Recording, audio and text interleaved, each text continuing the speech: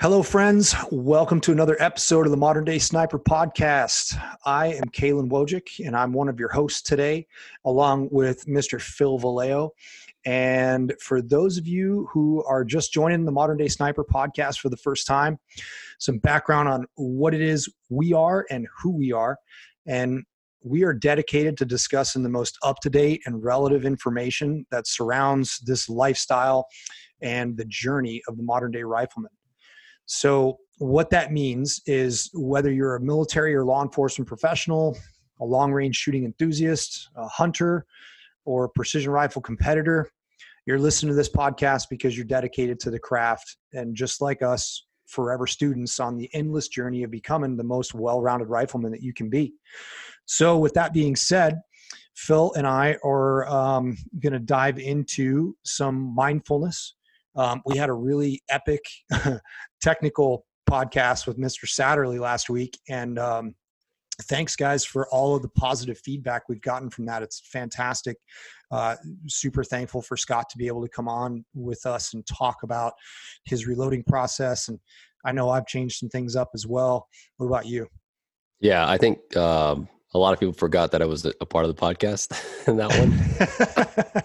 Mainly because I was just soaking all the information. Again, I haven't been reloading for too long, and I don't dabble as much in it as Scott or you have done. I prefer those plug and play rounds, but no, it was all good stuff. And definitely I see Scott coming back on for probably another episode of, there's probably a lot of unanswered questions that you probably got hit up on that would just be great. I mean, that in itself, probably follow on questions from that podcast will probably be, good. So definitely appreciate Scott coming on. My inbox is already full of them. Right. So I could send those to Scott for you guys and definitely have them back on again. So big news with the podcast, guys. I don't know if you guys follow us on social media, but last week we broke 50,000 downloads and we've got over 1,000 subscribers to the podcast. So thank you guys so much for being dedicated and listening to us babble on about the things that we babble about. And without you guys, we wouldn't be able to have this. And I know I can speak for myself, and I'm probably pretty sure I can speak for Phil too. We really, really enjoy these opportunities to have a conversation, knowing that that it's going to go out to you guys. And even though, there's so many different ways to skin these cats when it comes to all the different things in the world of precision long range shooting, and we're just a very small fraction of that. And so it's humbling for us to know that we have such an impact. And so that's our way of giving back to the community that's basically given us, the ability to sit here in front of you. So that's awesome. Yeah, I would have never guessed that when you and I started doing podcasts that we would take off like this and get really passionate about doing this, especially with me instructing here at Gunworks. We're technically in our quote unquote off season because it's too cold to hold classes in anywhere in a part of the world. I'm sure on the East Coast, especially with everything going on right now. So these podcasts have really helped me still maintain my edge on being an effective communicator. You know what I mean? Absolutely. And like you said, we're in the business of communication. It's, as much as I enjoy, get on the gun and shooting, I think my passion for educating others into what I'm doing definitely outweighs it. And that's what, that's why I'm able to do what I do, just because I think my passion for teaching, is way above my passion for long range shooting. It just so happens that I am able to teach, long range shooting. So it's important because a lot of this stuff, from a teaching standpoint, and before we get too off the beaten path, so to speak, there's a definite difference between instructors versus teachers. And I think maybe we could revisit that topic a little bit later on down the road in this particular podcast episode, because what we're going to talk about today is a lot of mindset. We're going to bring us right back to that mindfulness behind the rifle and kind of take another dive into what that really means. And before we get there, I wanted to mention a couple of house cleaning things for our listeners at Modern Day Sniper. You guys need to get on that email list. Get on the email list. We have our first newsletter going out tomorrow, and our newsletters are going to be starting to go out monthly. And each of those months' newsletters are going to have things like industry news. They're going to have what's going on in the precision rifle community. There's going to be some educational stuff in there. We have the Modern Day Sniper YouTube channel is up and running. It's, we've only got a couple of videos. We're populating that right now. And really what we've been doing is just been in content collection mode with everything that's happening in the world right now. And our online training, guys, is on the way. You guys have been beating us up over it. That's badass. I love it. And we should be able to have that up and running for you guys within about a week and a half to 2 weeks. I might be speaking out of turn here. And I hope Cass is not listening to me, because she's going to be like, you better not be making promises that you can't deliver. But that's on the way, and we're really excited about that. The other thing, some of you guys noticed we got swag. We are dialing in the swag. We got our first round of samples. We're really happy with them. And now all we have to do is get some web pages built for them, and we will have some swag out there for you guys to purchase. T-shirts, hats, hoodies. We got a really cool hoodie here that's really super lightweight that you could wear as a sun shirt on the range. And it's probably one of my more favorite pieces of clothing right now. So with all that shit done out of the way, let's talk about the meat and potatoes of this episode today. So, mindfulness behind the rifle. Where are we at right now in the world? What's going on? I would say that majority of the nation it should be following their social distancing guidelines. Let's just put it that way. Yeah. I.e. staying at home, maybe not traveling to public places. So a lot of time to just kind of maybe do chores around the house, but you can only do those so many times, right? Or whatever. And I would think that people think they still need to, I would say that people probably think in order for them to get training, they would have to do some kind of live fire training, but that's definitely not the case. No, it's not. It's not something, you can still be proficient when it comes to a precision rifle, because a lot of what we do with the precision rifle is mechanics. It's how we interact with the rifle and how we manipulate it. And so we can accomplish a lot of that stuff by just dry firing. And it's important to not just like lay there and kind of mindlessly go through the dry fire process. You want to make sure that you're incorporating purpose-built drills, the same kind of drills that you're going to shoot with live ammo with your dry fire practice. And Phil, you just had some stuff come out on dry fire stuff. Yeah. Yeah. So some things that you and I definitely overlook, right? Cause I assume it's an implied task, but the small effort of having to adjust your bipods on the fly when you get down in a position, right? That is a task in itself. I hear guys, or I've seen guys struggle too on the hunting side when, we get down and they realize it's not a perfect prone position and their bipods are not even deployed, to the height they needed to, them reaching up and grabbing the bipods and then, somewhat still being on target. I mean, that's a chore, right? Mm-hmm. I'd see guys take 4 or 5 minutes to get down and find their target again after adjusting their bipods and realize that, man, this is super uncomfortable. So, when you, like Kaylin said, having a purpose, like, don't just lay there on your belly and then just run the bolt 3 million times.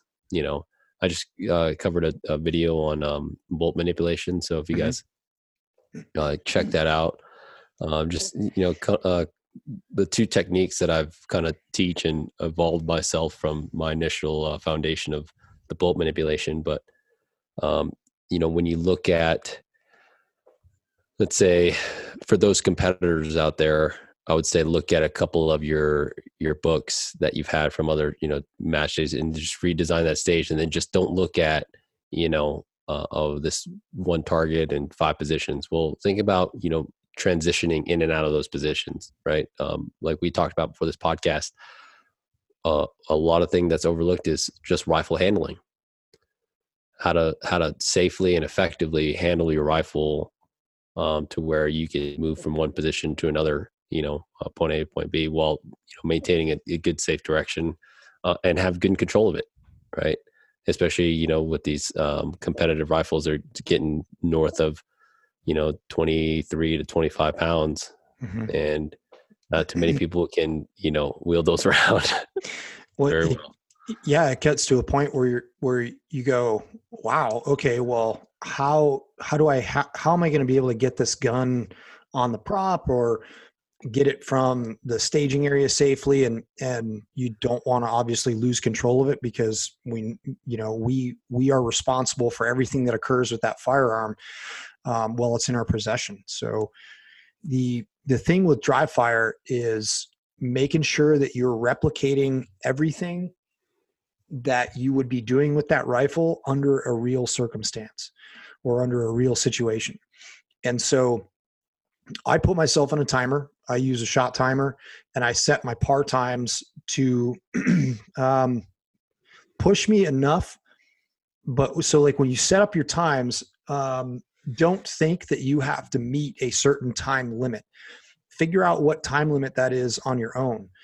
And then, so as an example, okay, so start off saying, I'm going to put 15 seconds on the clock going from standing to prone. And I want to be able to build a shooting position and obtain a natural point of aim and go through my shooter's checklist in that 15 seconds and get a shot off. And that shot inside that 15 seconds should not be rushed, right? We should be able to deliver a well-aimed shot. And so if you get to the point where you're like, man, I can only do this in like 17 seconds. All right, that's fine. Maintain that at now up your time to like 20 seconds and say, okay, 20 seconds, I'm going to cruise at this specific speed until I get it and I can't get it wrong. And then you start taking time away. Once you start taking time away for the exact same scenario, that's when you start pushing yourself. You take the time away until you can't make the time. And then you fly again, you add maybe a second or two, and then you fly on that plateau until you're ready to step it up a notch. And that's really how we should be figuring out how to be more fast and more efficient.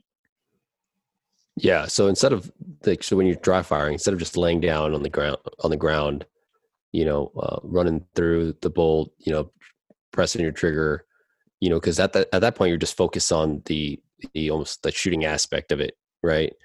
But you're not thinking about all the other implied tasks of getting into that position. Mm-hmm. You know what I mean? So you should be, when you're dry firing, all of the movements getting into that firing position should be all part of that dry fire routine, like you just said. And I think the next question is going to be, stemming out of this. Okay, what's a good time for standing, getting down in the prone and getting first? Well, I'd say about 15 seconds within target 600 yards and in. Yep. Anything past 600 yards, now you got to make a really good educated wind call. It's probably going to take about 20 to 25 seconds. Mm-hmm. Right? But if you got a target at 600 yards and in, about 2 MOA, you should be able to get a first round hit or your first round on target in less than 15 seconds. I think that's a good time. That's usually what I strive for, even in positional shooting with targets at 500 yards and in. Yeah. And like, so another drill that you guys can do, jump on Sniper's Hide and get that 21 dot drill, those time standards, and run those time standards. That is an awesome drill it's all prone shooting.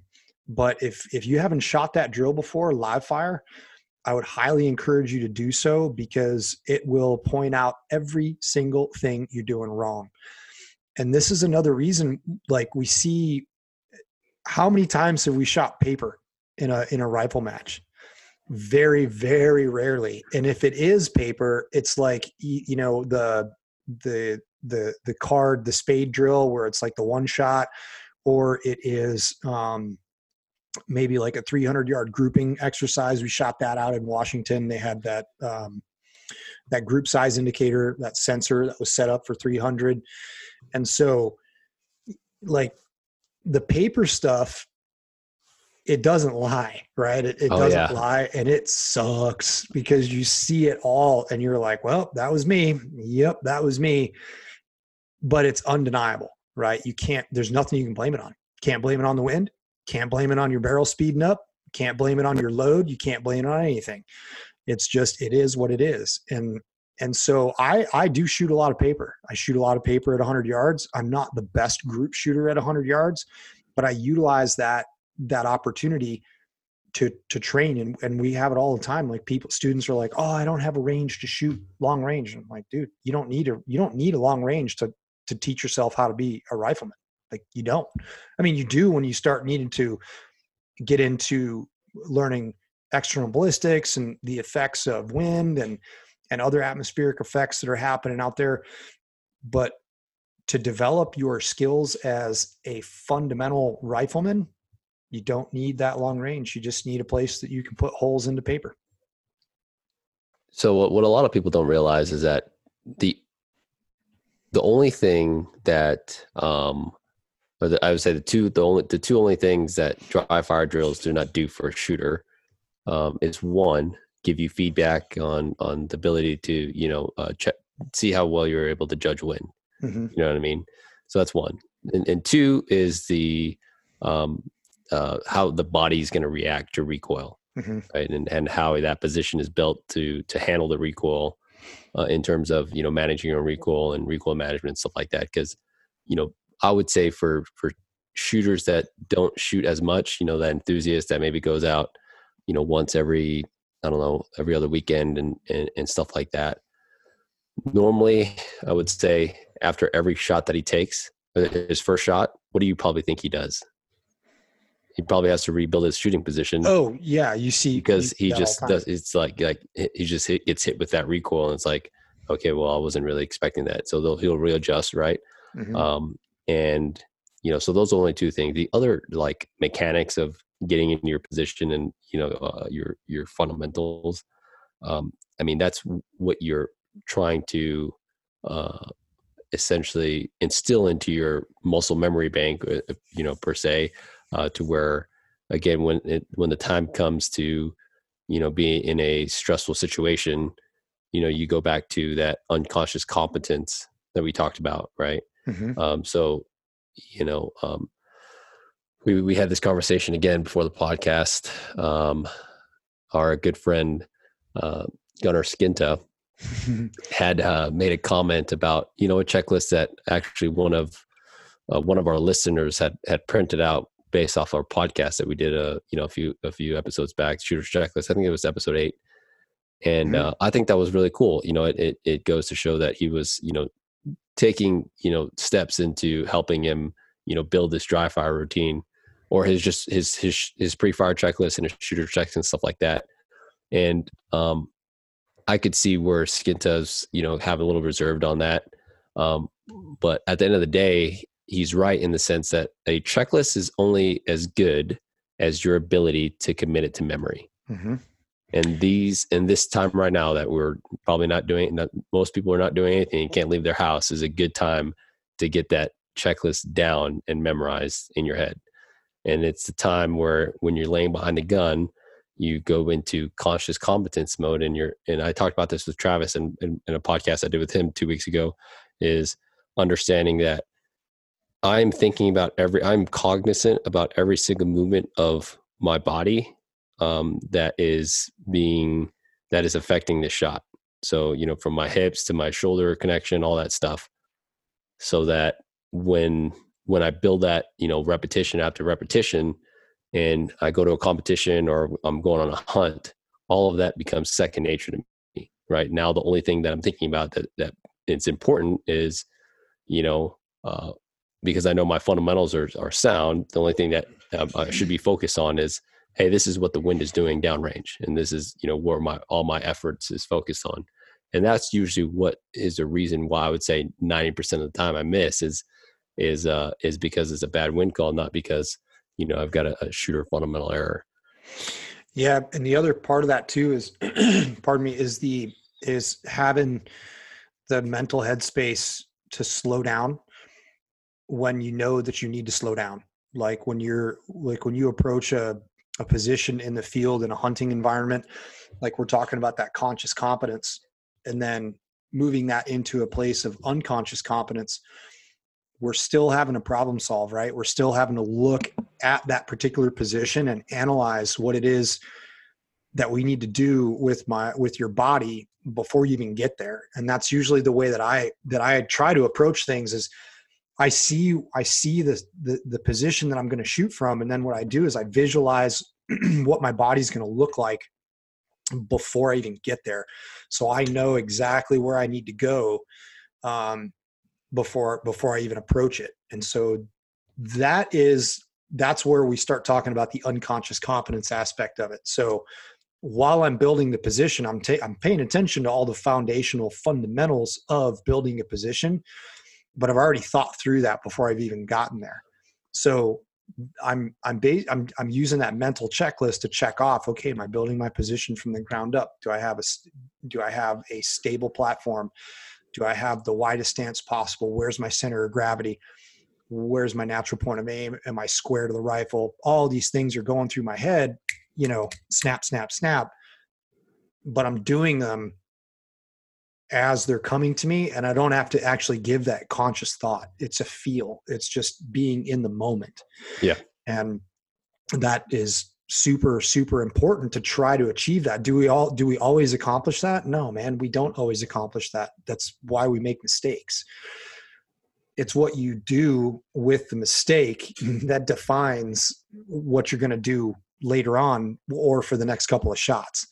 So the dry fire thing, getting in and out of those positions, now that's the time for you to do this nice and slow.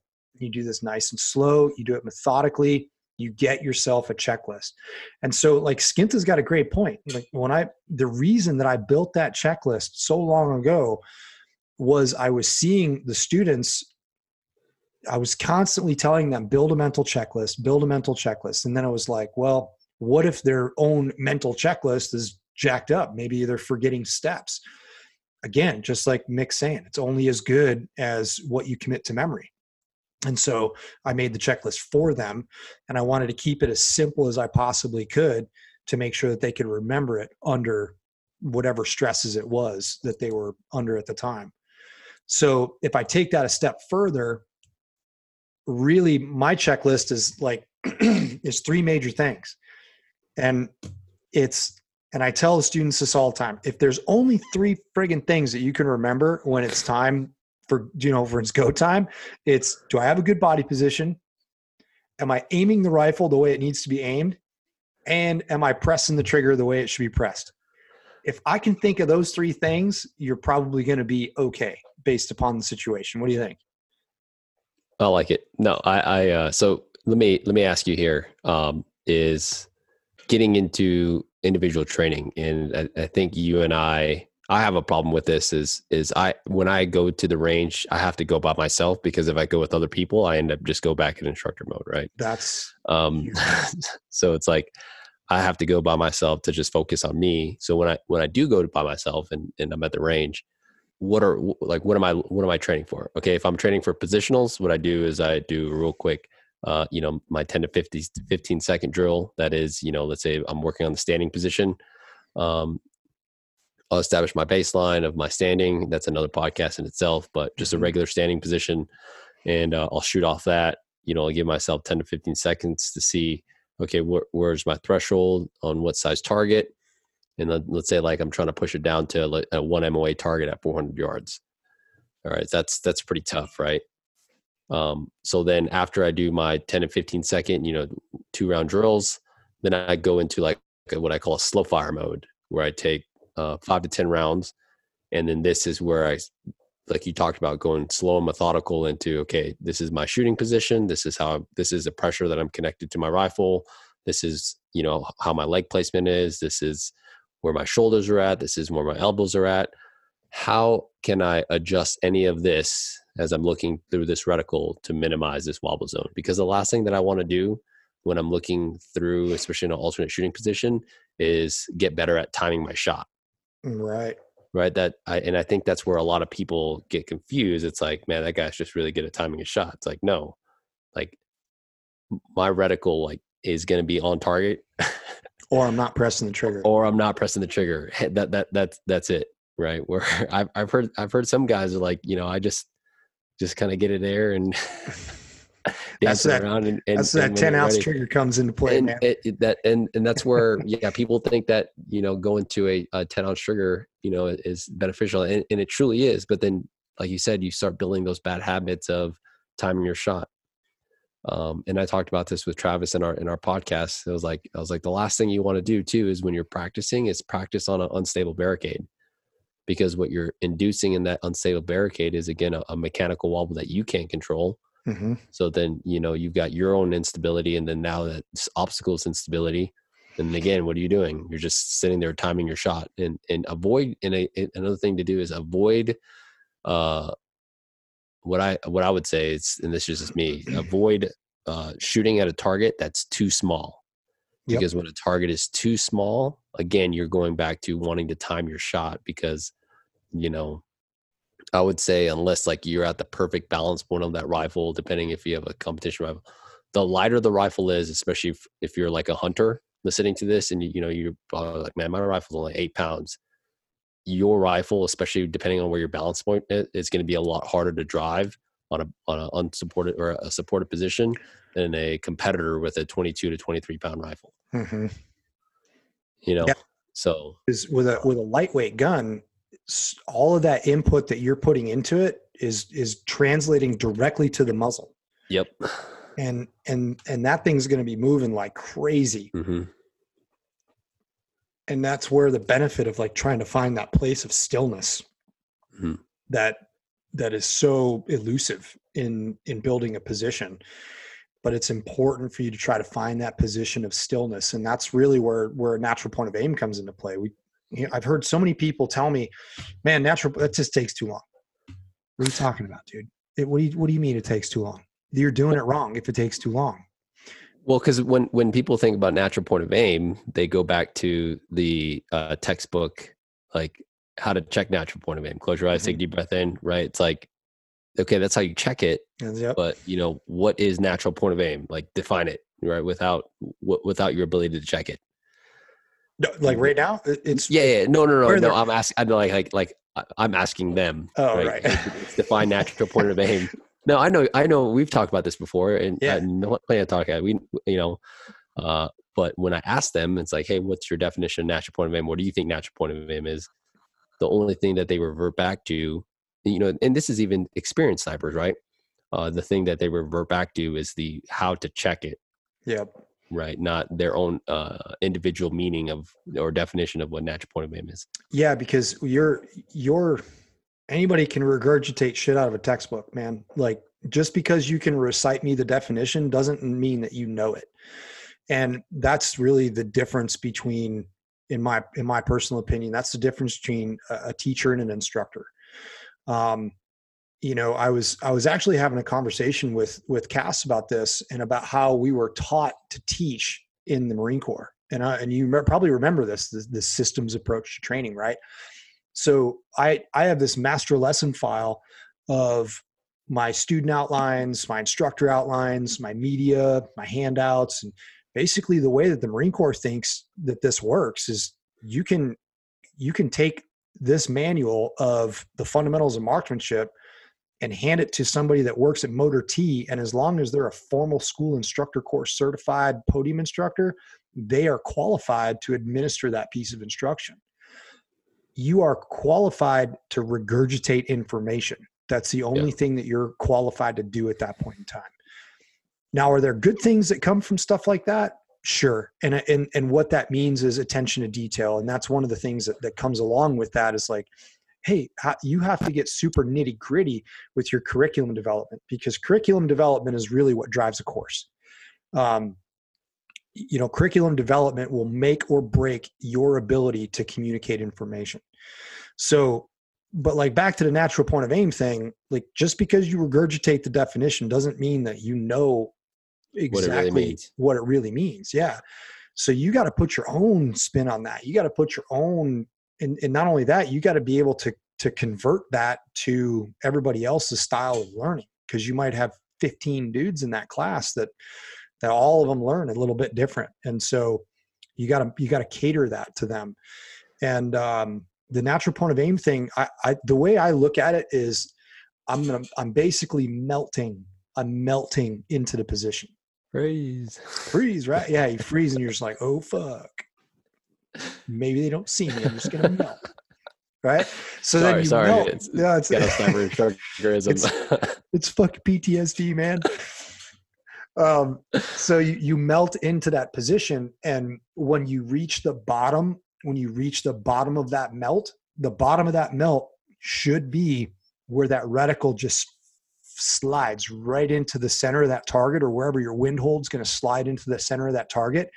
And you find this moment of stillness. And that moment of stillness at the bottom of your breath is where your brain says, all right, man, press the trigger. And that's when the bullet goes downrange. And people say that takes too long. And you're just like, dude, you're not training for it the right way. Like I know within 2 seconds, 3 seconds of getting and settling into a shooting position, whether I have a natural point of aim or not. I know based upon what the rifle feels like as I aim it in the general direction of the target. I'm like, nope, my hips got to come right like an inch, or I need to bring this leg a little bit farther forward, maybe a half of an inch, to find that place of stillness. So that way I don't have wobble on the target. And that, guys, is what this dry fire stuff should be doing for you. So let's go ahead. Let's dive into this a little more. I like where we're going here. So let's talk about some signs of, hey, I need to adjust my natural point of aim. Sweet. So what are some signs, whether it be the position of your body, the way it feels, whether it be, for me, it's not only the position of my body, but immediately what my reticle wobble is telling me. Yeah, the reticle feedback. And my breathing pattern. Mm-hmm. Right. And you posted a really great video about this, I think a couple of weeks ago, with the trigger cam of you doing zeroing grouping drills, right? Where you're, I think you weren't shooting with rear bag, right? I wasn't shooting with a rear bag. And you were demonstrating, your breathing technique and stuff like that. So if you're properly interfaced with that rifle and, you're completely square to it and stuff like that, when you take a deep breath in, that reticle path or that barrel should travel straight down, and then as you exhale it should come straight back up. Mm-hmm. Right? Yep. Now there's two errors that I see in this, and there's one, it's when you have a angular motion as you're breathing, right? That tells me that there's an angle somewhere that's created in your body. It's usually stemming from the elbows or the shoulders. And then there's a dragging where, let's say that your target's here, but your reticle is wanting to aim to the left of that. So as you're breathing, what happens is your body is trying to force that reticle back on the axis to the target, so it drags back and forth as you're breathing. Yeah. Does that make sense? That's a good way of talking about that. I never thought about saying, like, use the word drag, and that's good, because that's really what you're doing, either dragging or driving. Yeah. That is where, that's where that little fine-tuned stuff comes into play. Mm-hmm. Like where you settle into the position. And this is a great dry fire drill for all you guys out there. Is like, just don't even worry about breaking a shot. Don't even worry about breaking a shot. Just get into that position and figure out how in tune you can be with your rifle and your body.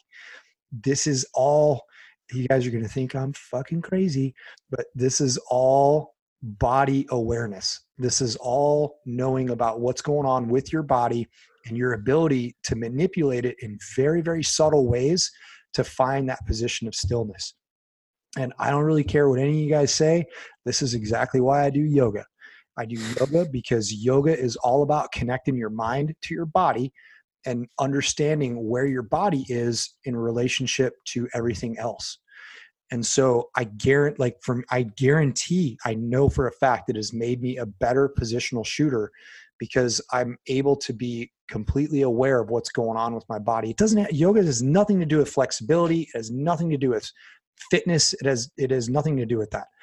It has everything to do with finding a place inside your mind where you can quiet yourself and you can be completely aware of what all parts of your body are doing and where they're at. And guess what? Ding, ding, ding. That's exactly what you're doing in positional shooting with a rifle. Yeah, I like it. Yoga, connecting your body and your mind. And this is modern day sniper, where we're connecting your mind to your rifle. Right. Yeah. You like it? Yeah. That's a good. Yeah. That's what it is. That's because a lot of, like, how many times do people ask you, like, what is this mindfulness behind the rifle stuff? I've had a lot of people call me or text me and be like, man, I'm trying to explain this to people and they don't get it. And it's like, well, it's because you're in this old methodology of thought process in terms of like what we're actually doing to get into these different shooting positions. And we're constantly trying to find a better way. We're constantly trying to find a better way of doing it.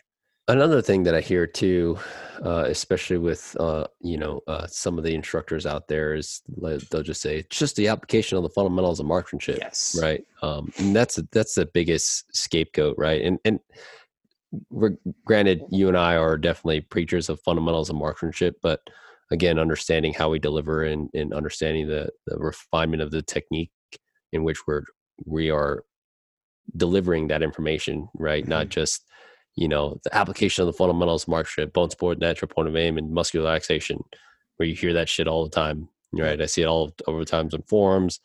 I see, when people are trying to help correct, and it's fine. People are trying to help correct other shooters' deficiencies, especially.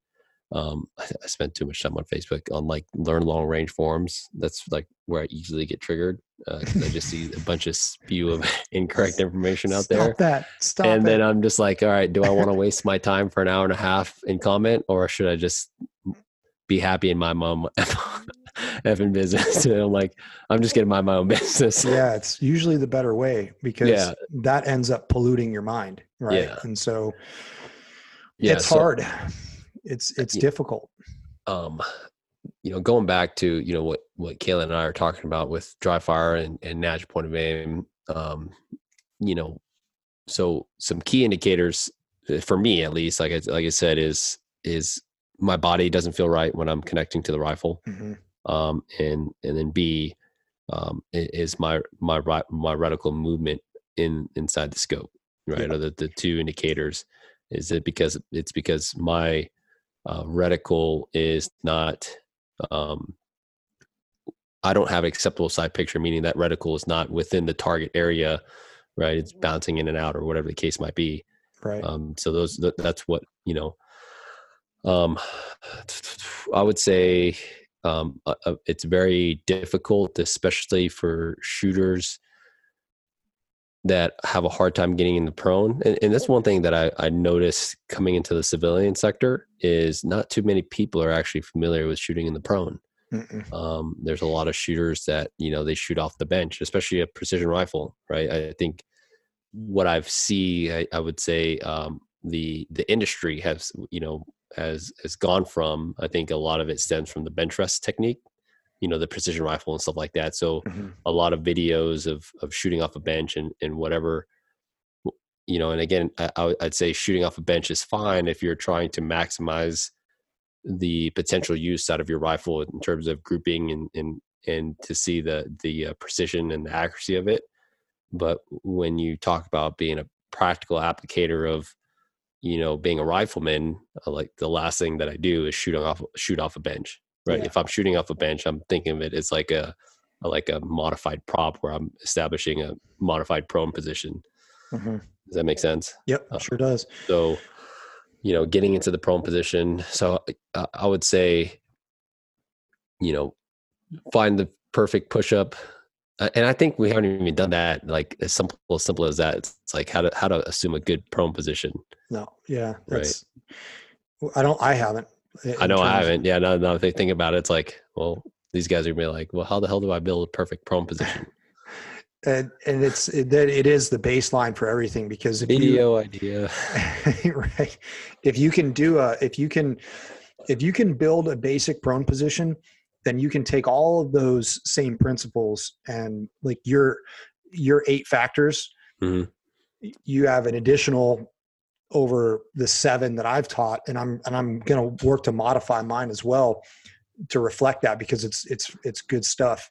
It's a great addition, because it's now with modern shooting techniques and the modern shooting style, that 8th factor is a huge component of what we need to be thinking about in those factors common to all shooting positions. But if you can take that same thing, that same prone position, and apply it to the standing, the kneeling, the low kneeling, you're going to be able to be successful in building a supported position. The only thing that's going to change there, guys, is the natural point of aim then becomes that much more crucial for you to be able to deliver a shot with enough time to break a good press.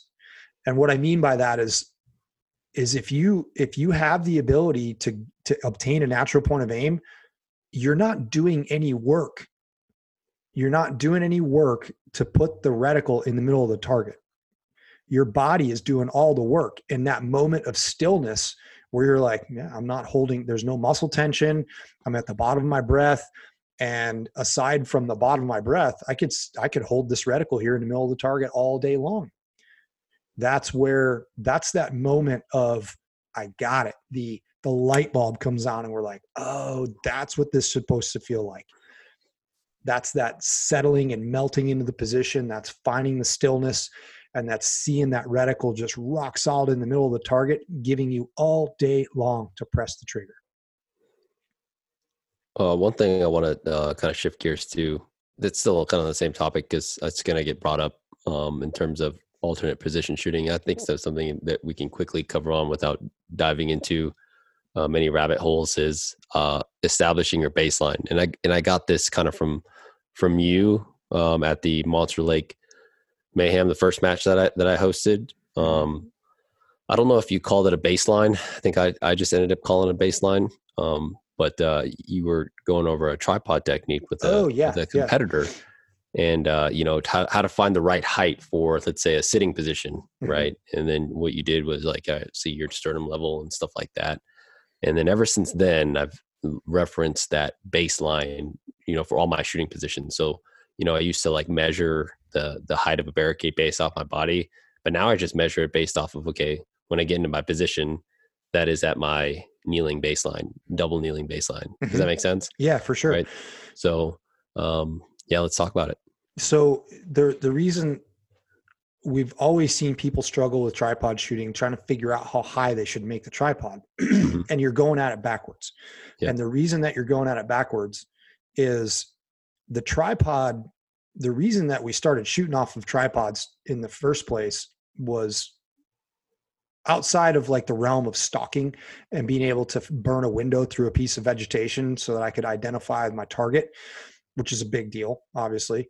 But when we really started unlocking the true potential of shooting off of a tripod in combat, it was because we were in an urban environment and we were needing to, we basically were starting to understand. We were like, yo, dude, if I don't have anything to shoot off of, I have to expose myself to a wicked barrage of enemy fire just to get a shot off. And like fighting in Fallujah, I'm not sticking my friggin' head out of a window, man. Like that's a good way to catch a bullet in the face.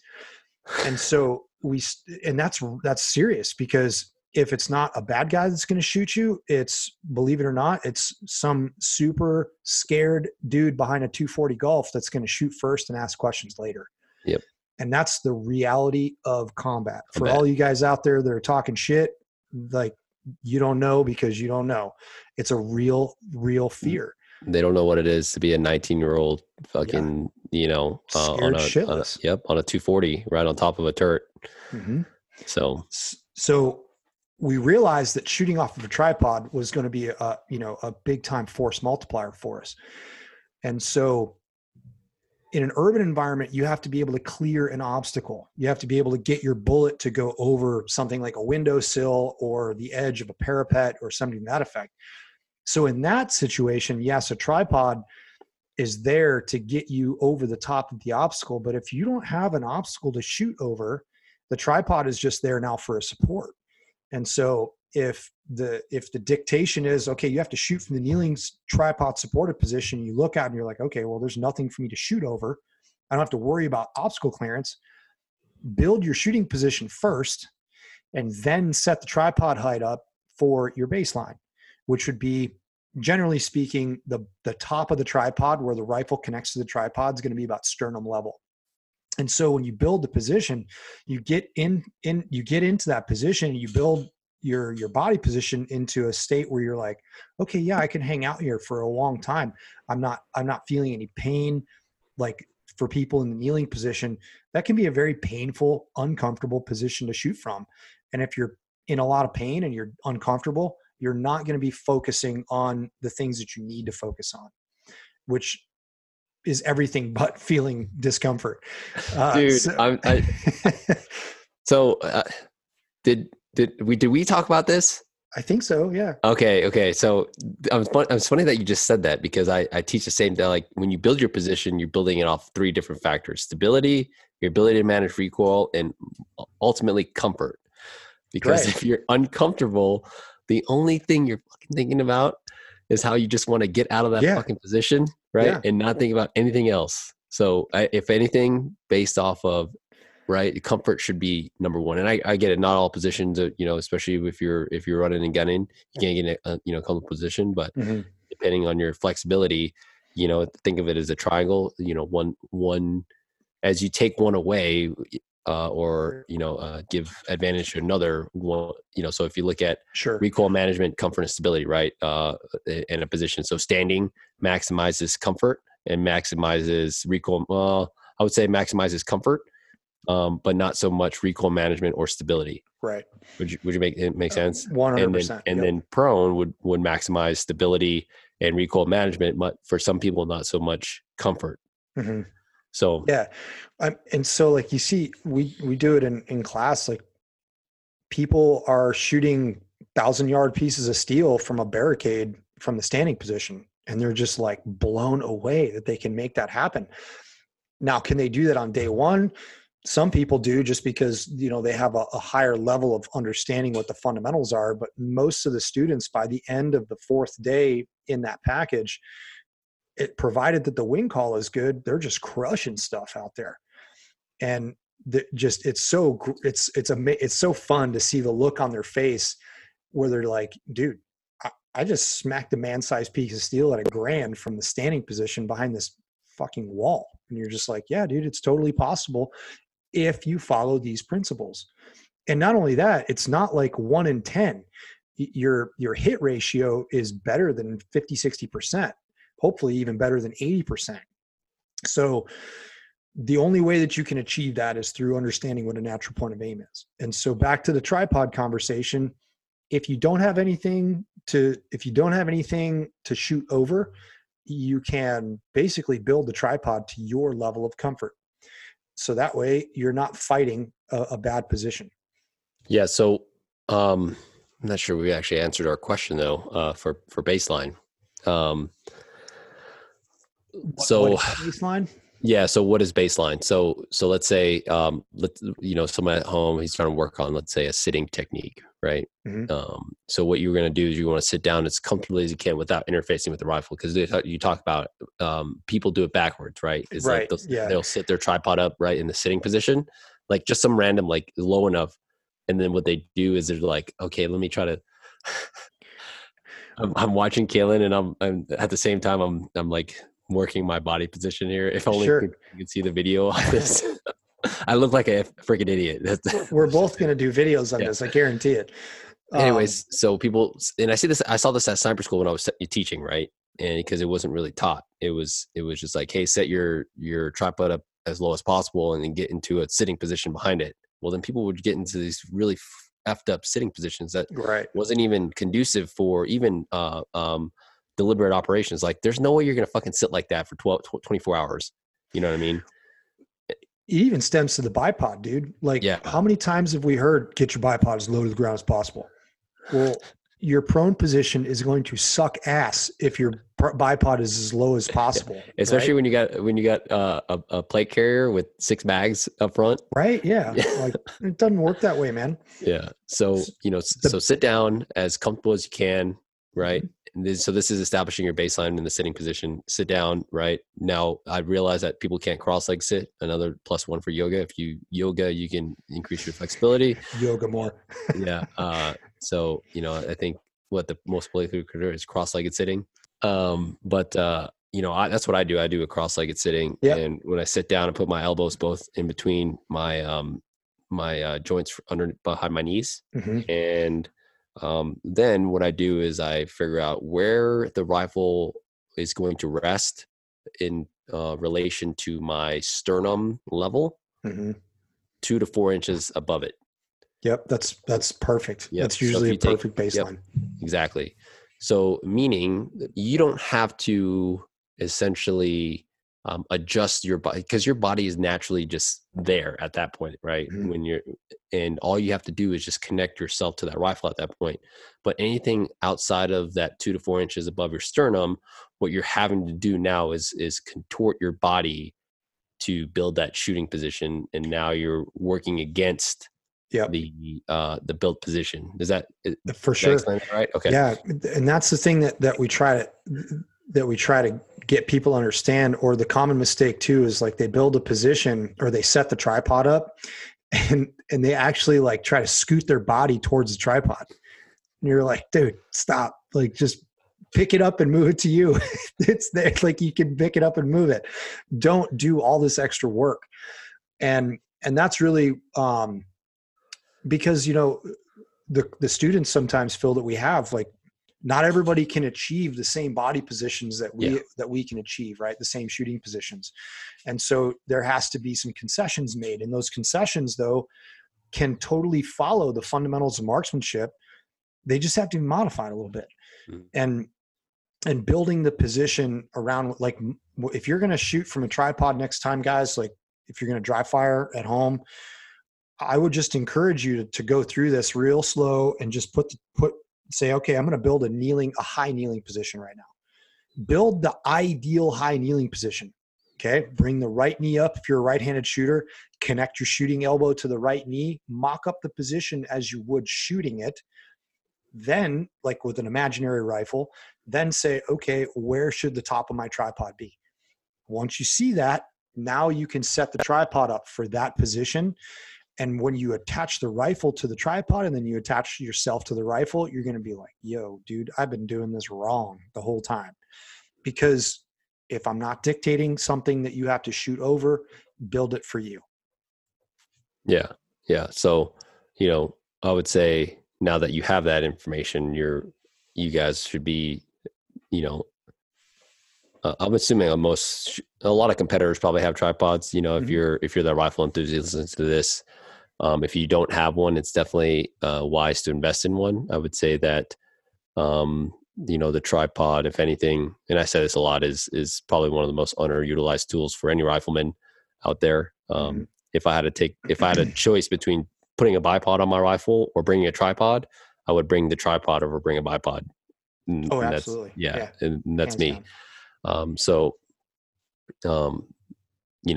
now that you have that baseline information, it'd be good to work on your just sitting, kneeling, and standing. Your generic positions, right? I would say just to establish a good baseline of, okay, this is my sitting position, this is my kneeling, this is my standing. What gets a little bit more, I would say, advanced is when you start to break out of those comfort areas of standing, kneeling, and sitting, right? Because now what you're doing is you depending on your physical fitness level, your flexibility level, when you get out of that comfort zone, now you're relying a lot on your core to keep your body position essentially, erect or, upright, I would say, or comfortable. Because when you connect to that rifle, if you're uncomfortable and with some of your muscles starting to flex because you're outside of that comfort zone, that's where you start to see a lot of that wobble, right? And I would say that the hardest position for any shooter is that low standing that is too high for a high kneeling. Yeah, that's a pain, man. That's a tough position to get in. Yeah.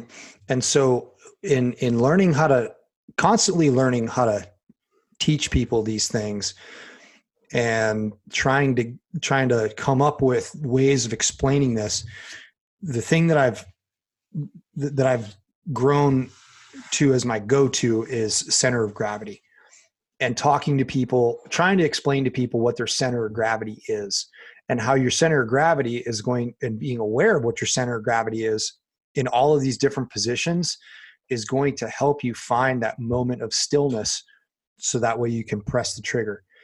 And so I would encourage you guys, the next time you're in your shooting position, start off in the standing and work to a point at which you can stand completely still with your feet grounded at, feet wider than shoulder width apart, and figure out where your center of gravity is. Okay. Once you figure that, like imagine like a plumb line, right, with a weight on it connected to the top of your head all the way down the center of your spine. Wherever that plumb bob is hitting the ground, that's where your center of gravity is, right? So then if I move forward at the hips, like I bend forward at the hips, like you would try to traditionally, because how many times we got taught off of tripods, lean back, right? Because we just didn't know. I mean, we were just learning. One of my biggest, like that, oh man, one of the biggest things I want to do is like, shooting off a tripod. There's so like much bad. There's gouge tons of out that there. out there. Yeah. I mean, But no, I know you're talking about. People are leaning too far over off the standing tripod position, trying to, and again, they're trying to absorb recoil and stuff like that. But they're like, you don't need to be leaning that far. Because and let me put you in that position for 24 hours. I'll tell you what, you can't do it. Not sustainable. So when you do that, guys, when you bend at your hips, right, just stand straight up, lean over, bend at the hips, and you're going to feel that center of gravity shift. As soon as you feel like the weight come forward, you're going to notice, okay, well, I got to fire my quads and I got to fire muscles in my legs to hold that center of gravity, right? That's incorrect. As soon as you have to fire muscles to hold your body, you are no longer neutral. Does that make sense? Yep. Oh yeah. And that's really what we're trying to do. That's all we're trying to do. The natural point of aim is we're trying to come to a position of neutrality with our body behind the gun. You're a lot better at finding words than I am. I like that. The word firing up your legs. No, that's good. That's exactly, what our goal is to, especially for supported shooting positions, is for our body to stay neutral. Yes. Like you just said. Yeah. Second, that our body is no longer neutral, we're inducing a lot of muscle tension. Yeah, as soon as you have to use muscles to hold that center of gravity where it needs to, where you think you need it to be, you have to start moving your lower body to get your body, you get your foundation back underneath the center of gravity. If that makes any sense. So another perfect example is the low kneeling position. So the low kneeling position, that's a tough, like two knees on the ground, your knees are split, your knees are spread out quite a ways. You're trying to get as low as you possibly can, because honestly, nobody wants to be in the seated position, because the seated position sucks. The reason the seated position sucks is the only way that I can really manipulate my natural point of aim effectively is by moving side to side.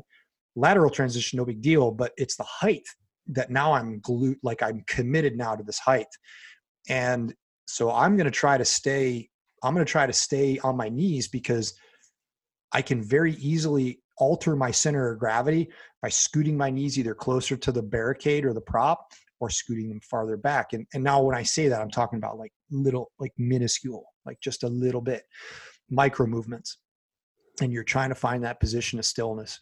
And again, even when you're in that low kneeling position, you're just going to feel where that center of gravity is going to be like, oh, no, it's too far forward. I'm going to fall over. Okay. Well, if you feel that way, you have to get your base underneath that center of gravity to settle you down. And that's that's my take on center of gravity. And that's going to be, we're going to go over that in really deep detail in our positional shooting class. And we are going to do an online training piece on positional shooting as well.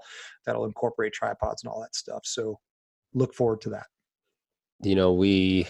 Right now we've got, a lot of stuff going on for both of us, especially with the COVID going on. A lot of you and I, our classes, our physical classes had to get postponed, pushed to the right. Unfortunately, the Gunworks Long Range Experience got pushed to the right to next year. But what you and I have been talking about lately, especially with our curriculum development, is our fundamentals of marksmanship class, and how the best way to deliver that, right? When, again, as an instructor or a teacher, right? I don't, I'm not just worried about the information that I'm giving you guys, but I'm worried about how your ability to not only receive it, but retain it. Right. Yep. And, realistically, no one can really bear, unless you're in the military, taking a month off of work to do precision rifle training. It's just not possible. Right. When you're, in the Marine Corps, it's like, that's where your appointed place of duty is for 13 weeks straight. Right. And that's why that foundation gets built so strongly, for Marine Scout snipers, is because, that's all they're doing day in and day out. And that's the only thing they're focused and committed to. But with civilians, right, it's like, they got real world, they got like life going on, they're just enthusiasts. They're, and what I mean by that is, like, when you come out to class, I could easily go, if it's a 5-day class, I could easily just sit you down in classroom instruction and talk to you about fundamentals of marksmanship for 5 days straight. Really. But no one would come to class if that was the case, right? Yeah, we got to go shoot some guns. Yeah, we would get a review of 1 star. He's like, all we did was sit in class, and then Phil showed us some hot yoga positions to get into. And the reason I was saying this is I always revert back to the fundamentals, because the fundamentals is a good baseline for everyone, and it helps us ensure that no matter what, we have to always be thinking we are the weakest link behind especially custom built precision rifles nowadays, right?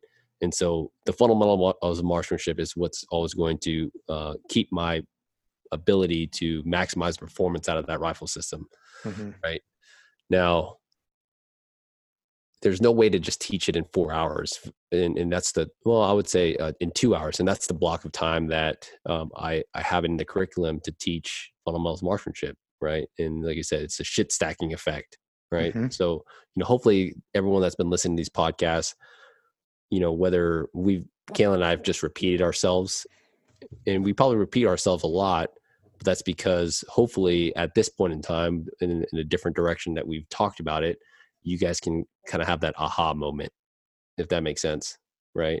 Yeah. That's what we hunt for as instructors. Yeah. Like, that's what we're looking for, man. As a teacher, I'm looking for that aha moment. So yeah. So, like, if you guys are listening to this and you're like, man, this was an in-depth class on, fundamentals marksmanship. Not really in depth, but I would say more mindfulness of understanding, hey, this is, what you should be looking out for. Go back to that shooter's checklist on episode 8. If you guys, again, if in a good time to be, what you should be doing as you're listening to this, especially if you can't be driving to work and stuff like that, is to be listening to this as you're with your rifle, I would say, so that as Kalen talks about building that shooting position earlier, right, you're kind of referencing what he's talking about in terms of his kneeling position, if you have a tripod at home, and that's how it's going to click for you guys. But if you guys are just kind of listening to this, if you guys drive around, it's not. One thing that I've learned that's been really effective is, after a period of instruction, is to immediately apply it in a practical application of some sort. But if I do like a fundamentals marksmanship class and then like a wind class right after that, without any practical application in between, oh my God, it's like dumpster fire. Well, you remember, like, that's how classes used to be taught. I mean, I think there's a lot of freaking classes out there that are still taught that way. They're like, all right, we're going to front load everything in the classroom. Mm-hmm. I'm going to sit you down and we're going to be in the classroom for like a whole half a day. 3 days later, you're expected to pull this stuff out of your brain that was covered in like a 15-minute segment on a PowerPoint presentation. Yeah.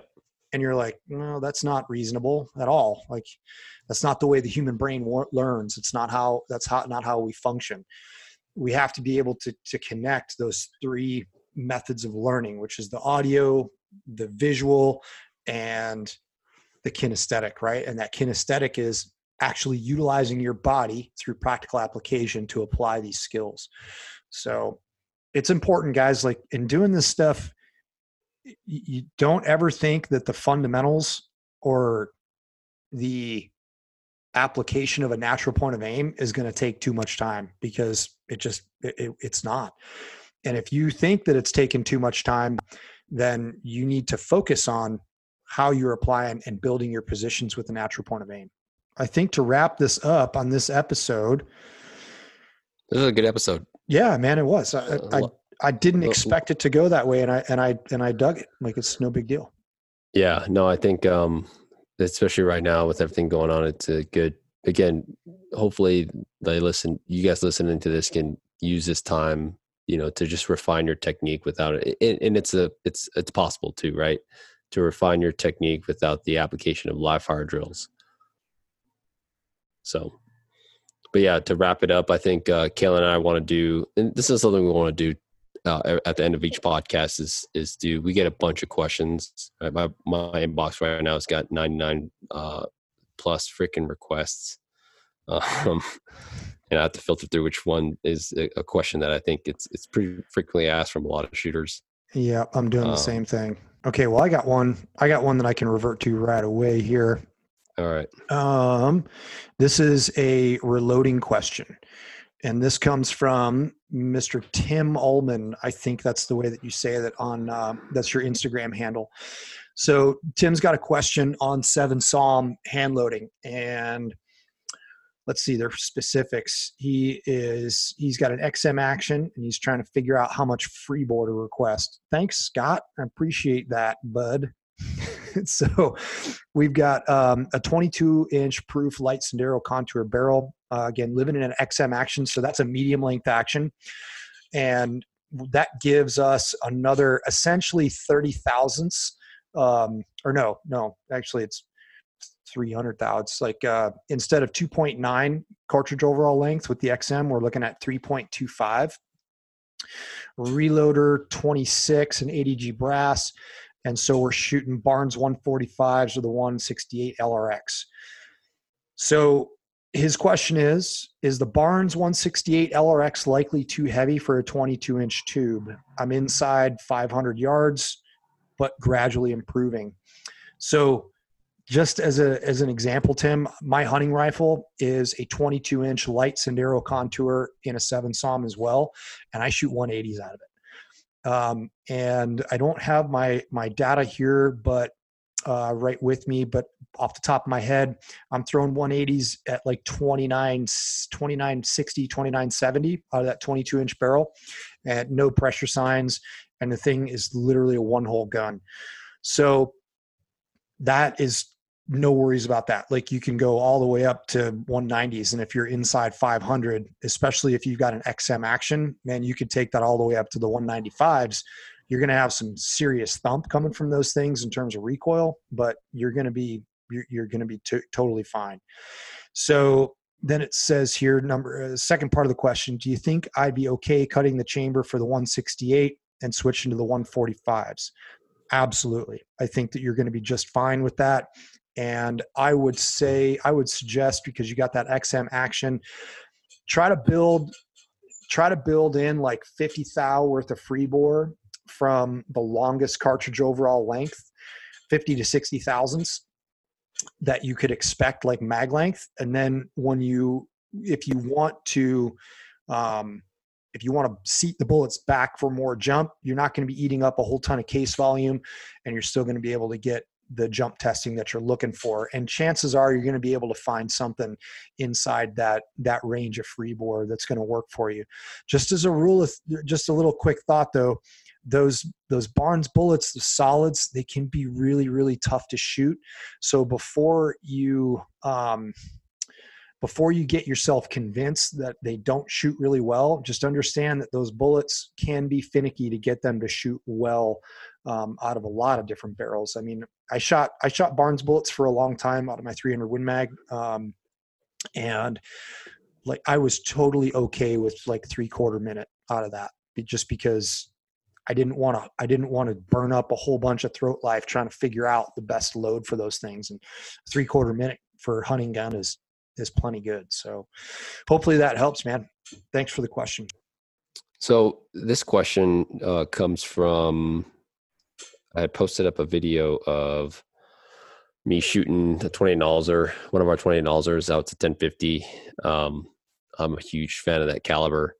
And I think I'm getting to a point where I can speak comfortably about hunting cartridges. I'd say, you know, if you asked me when I first got to Gunworks, I mean, anything, the 308 was the greatest thing since sliced bread. I'm just kidding. But no, I think, so the question is, a while back you made a comment about 20 Nalzer as far as a long range hunting cartridge. I currently shoot a 6.5 PRC. I'm going to build or buy a new hunting rifle and stick between the 28 Nalzer or a 300 PRC. Any advice would be greatly appreciated from a shooter like yourself. Thanks again. This comes from Adam Llanes, Llane. I'm sorry if I butchered your last name, bro. So the very first thing, I mean, again, 28 Nalzer, 300 PRC. The question I'd have to ask you is, okay, what's your application, or what kind of game you're going to be planning on shooting with it, right? I mean, if it's just anything that covered like the North American West game, you know, elk, deer, any kind of sheep, the 28 Nalzer is just fine, really. You know, I mean, even a 6.5 Creedmoor will take those things down with perfect shot placement, right?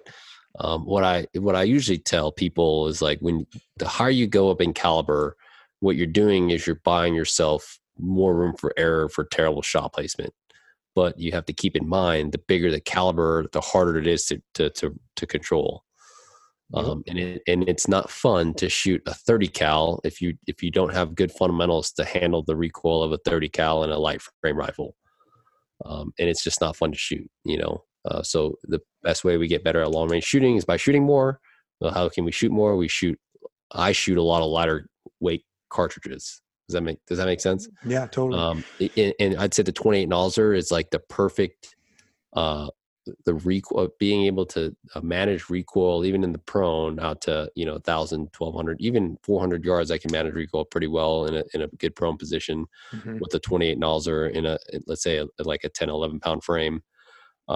Because, you know, they're pushing those 180 hybrids or the 180 ELDMs at 3,100. I mean, they're just smacking, screaming. Yeah. And I shot my deer with that 28 Nalzer at like 74 yards. and when I shot him from like a modified standing position. But, you know, when I shot him, I watched him drop, you know, at 74 yards, like, your field of view is super, super small at that point. So, like, you know, if anything, especially at that point, you know, for a lot of shooters, they'd come way the fuck off target and they just look up above their scope. I was able to watch my animal drop in the scope after shooting that. So it just goes to show that, you know, for me, the 28 Nalzer, I can handle the recoil even in supported shooting positions. Yeah, we proved that bringing PRCs to a PRS match. Yeah. And it's like, dude, it's not that big of a deal. Just shoot the rifle the way it's supposed to be shot. Well, one thing I actually want to talk to you about, we should have a podcast, is about your Africa experience. I think, I think that'd be a good one. And bring even Scott back here, because he just recently, you know, a lot of his stuff is still fresh. But, you know, one thing that I always bring up in my classes is the conversation that we had about you bringing a 6.5 Creedmoor down there and taking a bunch of shit with it, right? And what do they call the guys down there? Professional hunters. The PHs, yep. Right? The PHs at first were like skeptical of you using. Oh, they didn't want to let us shoot it.